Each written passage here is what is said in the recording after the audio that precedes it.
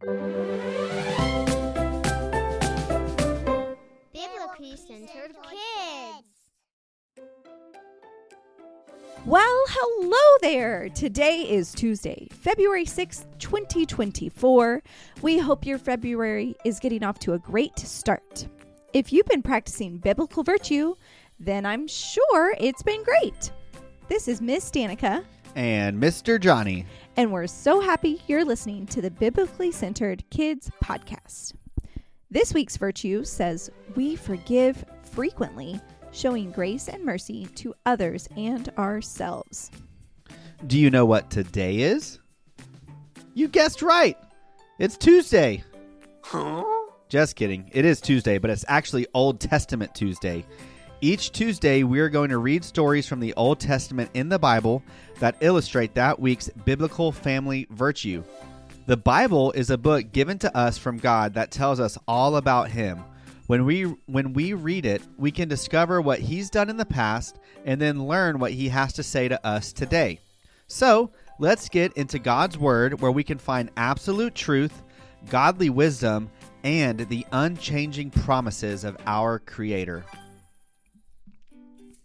Today, we are going to learn about a man named Joseph. Joseph had 11 brothers.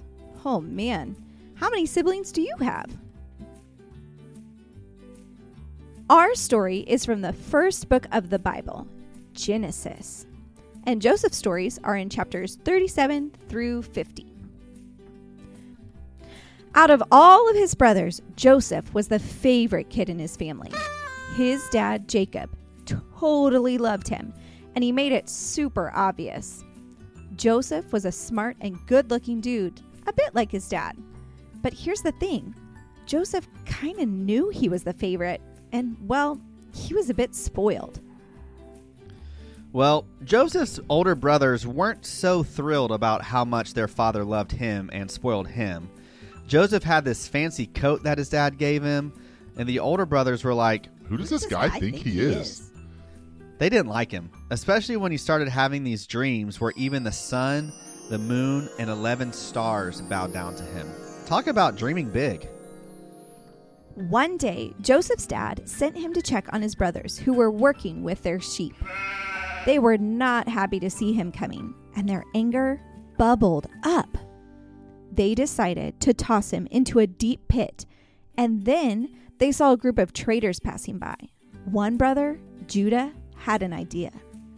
Let's sell Joseph to these guys. And so they did, for 20 pieces of silver.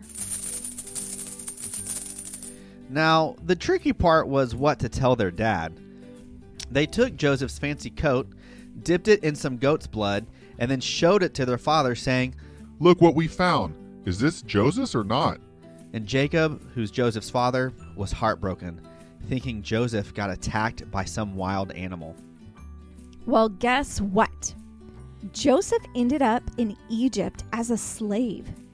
Not a great turn of events, right? But instead of getting all sad, Joseph decided to be strong and smart.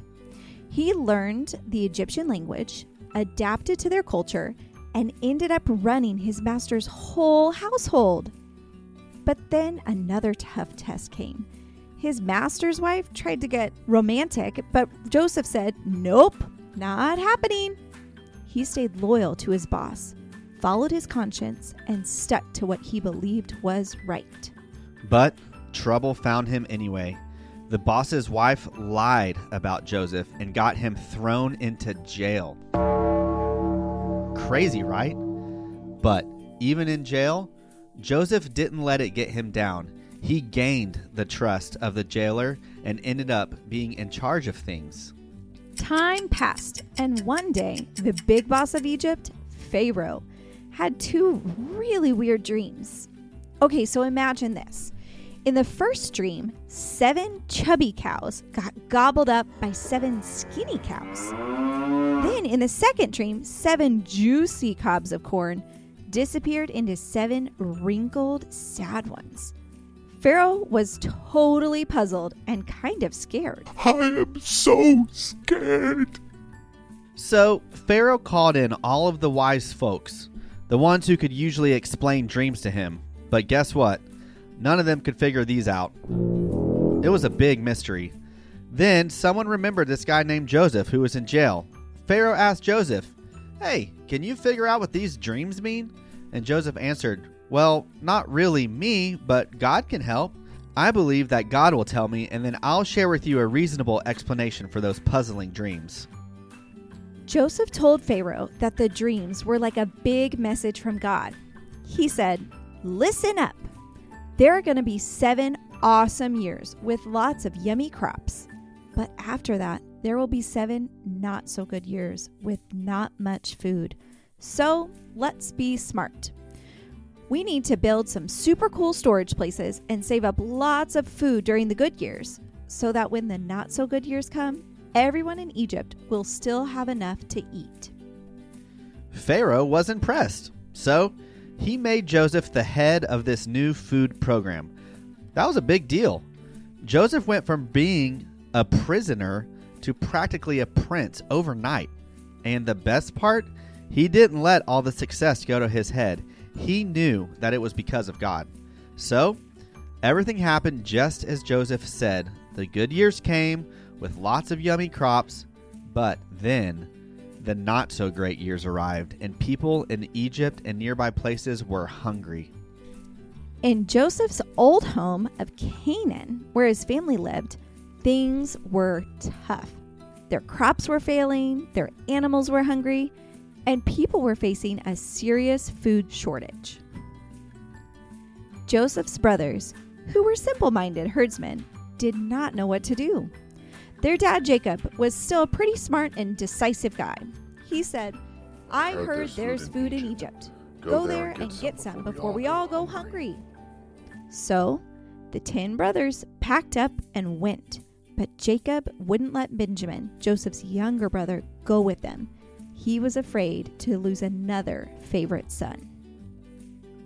When the brothers got to Egypt, they had to ask the super important governor for permission to buy food. What they didn't know was that the governor was actually Joseph. And he recognized them, obviously remembering what they had done to him, and even remembered his dreams about them bowing down to him.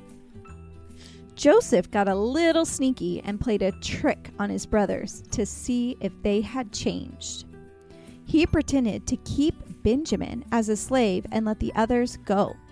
But then Judah bravely spoke up and said he would be a slave instead of Benjamin. This was a big change. These brothers, who once did something really mean to Joseph, were now willing to do anything to protect their younger brother. Joseph realized they were truly sorry for what they did, so he sent everyone out of the room and revealed the big secret. I'm Joseph. The brothers were shocked and speechless, but Joseph comforted them and he said, "Don't feel bad. Even though you did something not so nice, God used it to make something good happen. It wasn't just you, it was God working things out." Joseph showed growth and kindness. He forgave his brothers and welcomed them with open arms. He said, "Let's forget the past and focus on the good things ahead. Bring our dad and everyone else here and we can live together happily." The family was reunited, forgiveness prevailed, and they all lived happily together in Egypt. The big takeaway from Joseph's stories is that no matter what someone has done to you, we have been called to forgive one another. We will go through some tough times, but thankfully God is with us through all of them and will help us get through them and accomplish what He has for us to do. Let's pray. God, please help us develop a heart of forgiveness, just like Joseph continually reminded himself all about what you had done for him, even when the situation looked tough. Help us to continually be alert for how we can forgive others. In Jesus' name, Amen. Find some time today to either tell a part or the whole story about Joseph to a sibling or a parent. You could even act it out or try to draw a picture. And don't forget to tell your mom or dad to visit biblicallycentered.com for some free downloads on biblically centered virtue. We're so glad that you joined us today in the Old Testament. Have a great day looking for opportunities to forgive others just like Joseph. Until next time.